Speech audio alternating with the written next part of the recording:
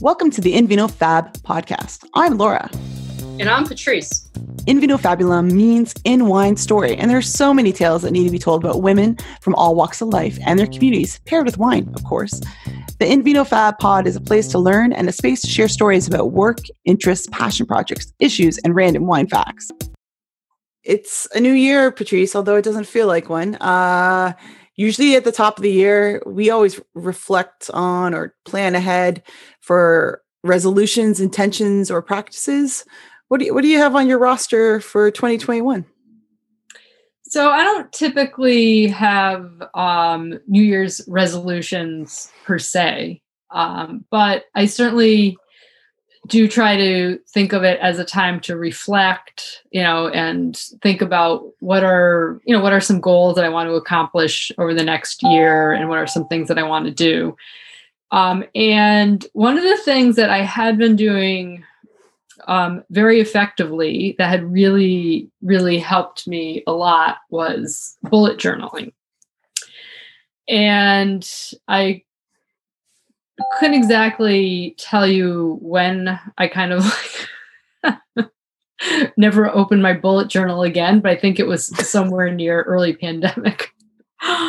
And I just, as the year went on, just watched my desk become increasingly covered with sticky notes and scraps of paper and whatnot. And so with the new year, I did take out a shiny new journal and my markers, and I have been trying to get back into the habit of that.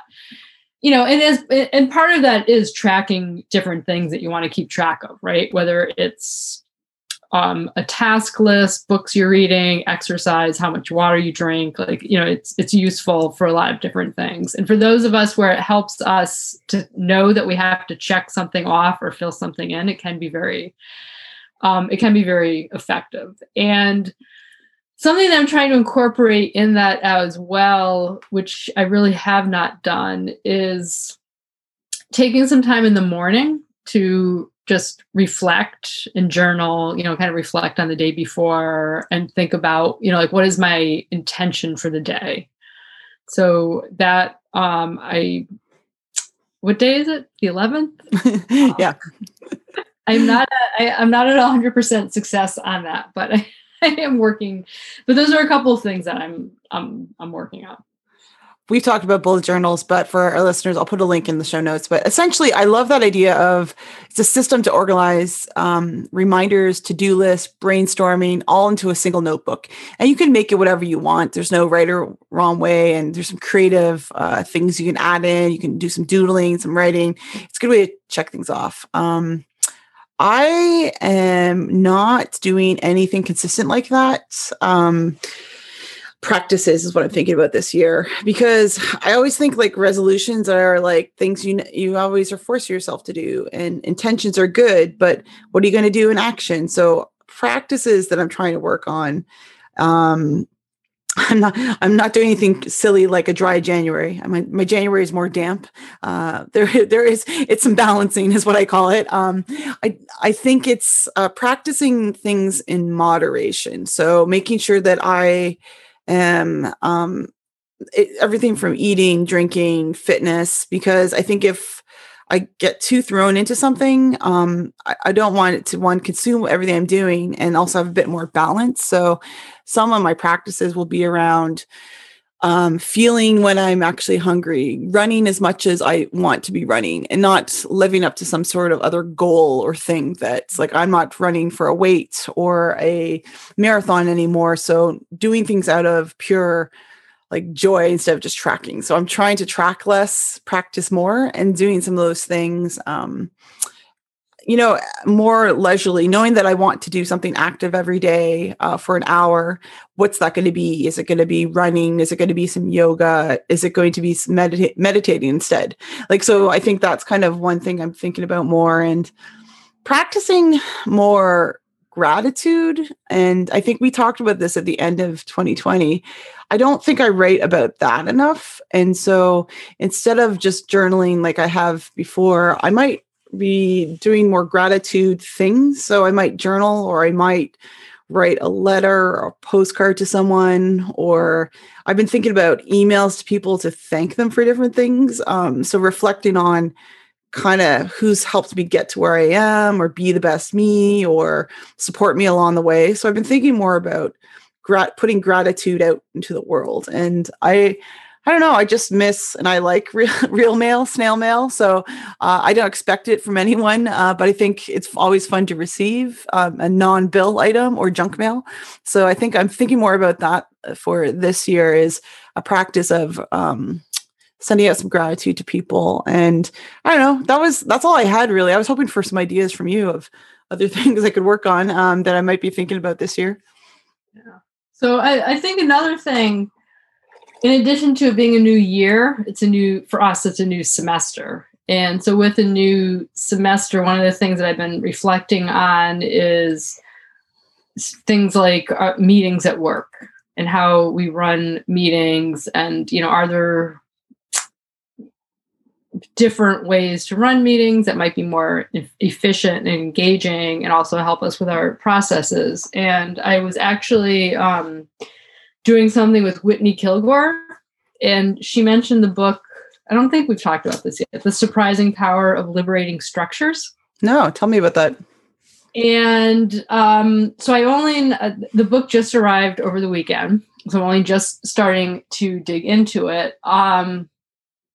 But one of the aspects of it is, like thinking about how to make your meetings less structured. And so, one of the examples they have is having a handful of questions with, blank space under them, and then starting your meeting with 15 minutes of just quiet time and just letting people answer those questions. And then you might look for themes and discuss them afterwards, as a way to, just give everyone a voice. And then of course, you have everything down on your paper. But I would say as I've been flipping through it, it definitely has a flavor of like game storming and design thinking, and that kind of theme. And it has different approaches depending upon if you're trying to solve a problem or doing goal setting, depending upon what you're doing. But so anyway, I'm excited to try something a little bit new and mix things up a little bit from that perspective. I love that. I think it reminds me of you could also have a Google Doc and everyone pick a color and they could write down their thoughts and things. It's totally crowdsource some ideas. People really want to feel like they're contributing to a meeting. And I think that's great. A book that I got in the mail, since you just talked about book, I'll toss one in. I got a few of them. And since I'm working around the world of work, one of them is called Working Identity. And that's by, I think it's Abrair is her name, Unconventional Strategies for Reinventing Your Career. And so this is an older book. Herminia Ibarra wrote this a while back. And it's interesting to think about how people are wanting to be more fulfilled. And that I'm doing some coaching in this area. And I'm reading it because I think identity at work and professional really means something a lot. And it's interesting to talk to folks. Funny enough, the other book partnered with that is Burnout. You may have heard of this book, Burnout. This is the secret to unlocking the stress cycle. Came with it, which is also related to working identity. And that's from Emily and Amelia Nagoski, the sisters. Is that the book that the podcast? That Brene Brown had on, probably. Yeah. And the other book came Designing Your Work Life. So you can see where my theme of life and working is. I do think a combination of people wanting to be doing meaningful things and feeling that they live in a work organization culture and or supported by their boss to do the things they want to do. So that's my triple paired reading this this coming month. And if you ever want to talk about burnout and read it, we could do a discussion on the pod. Yeah, I would like to do that. All right. Other practices for this year? I don't know. I'm looking forward to interviewing some new friends. Friends we know are going to come on. Friends we sort of know or being introduced to. So, and we welcome other guests. That's one of our practices. Like, I'd love to reach out to other people that no one knows anything about, or we are just meeting for the first or second time. So we'd love to have new voices on this podcast. So that's going to be kind of an effort I know that Patrice and I are going to do as we meet people virtually and invite them on and come talk about their work, their research, their projects, just what they're interested in. So, expect to see that in the coming months. Anything else you'd like to do this year for the podcast you're thinking about? Well, certainly I'd like to do more interviews, and I know because of scheduling, it's been hard the last several months for me to be able to fit it in. So that is one thing that I am trying to work on, is always trying to work on calendar management and allowing space for things like that. So certainly, I think one of my goals is to be present for more interviews. And also I've had a list of people that I've been meaning to reach out to about doing some interviews for the podcast. So working on that as well. And, possibly thinking about, are there different like themes or, areas that we really want to dig into with people and learn Absolutely. About. Hey, this is labor of love, Patrice. So you do what you can when you can. we do this. We don't get paid. If any sponsor wants to sponsor us, we welcome it. But we do this because honestly, we learn so much from the women and others that identify as women who come on and talk with us about the things that, I don't know, every time I meet someone, I'm like, oh, this is amazing. This is my secret. Like, this is my ongoing conference or professional development. So I love it. Yeah, I know. I agree. Well, I also hope that, I guess we could bring more wine back. I got a wine book from my mom. I should have said that for Christmas. I was gifted like a weird, funny book that I will have to crack open and send you. I'll have to do a skim through and see if there's any interesting facts. We can bring some factoids of wine back to the pod. Yes, that would be a good idea. Yeah. Cool. Well, I'm looking forward to this year ahead with you and others joining the podcast. So cheers to this. Cheers. To catch the next episode, be sure to subscribe to In Vino Fab wherever you get your podcasts. Find us on Twitter and Instagram at In Vino Fab, and we'll always welcome comments and messages sent by tweet, private message, or email at invinofabulum@gmail.com. Cheers. Cheers.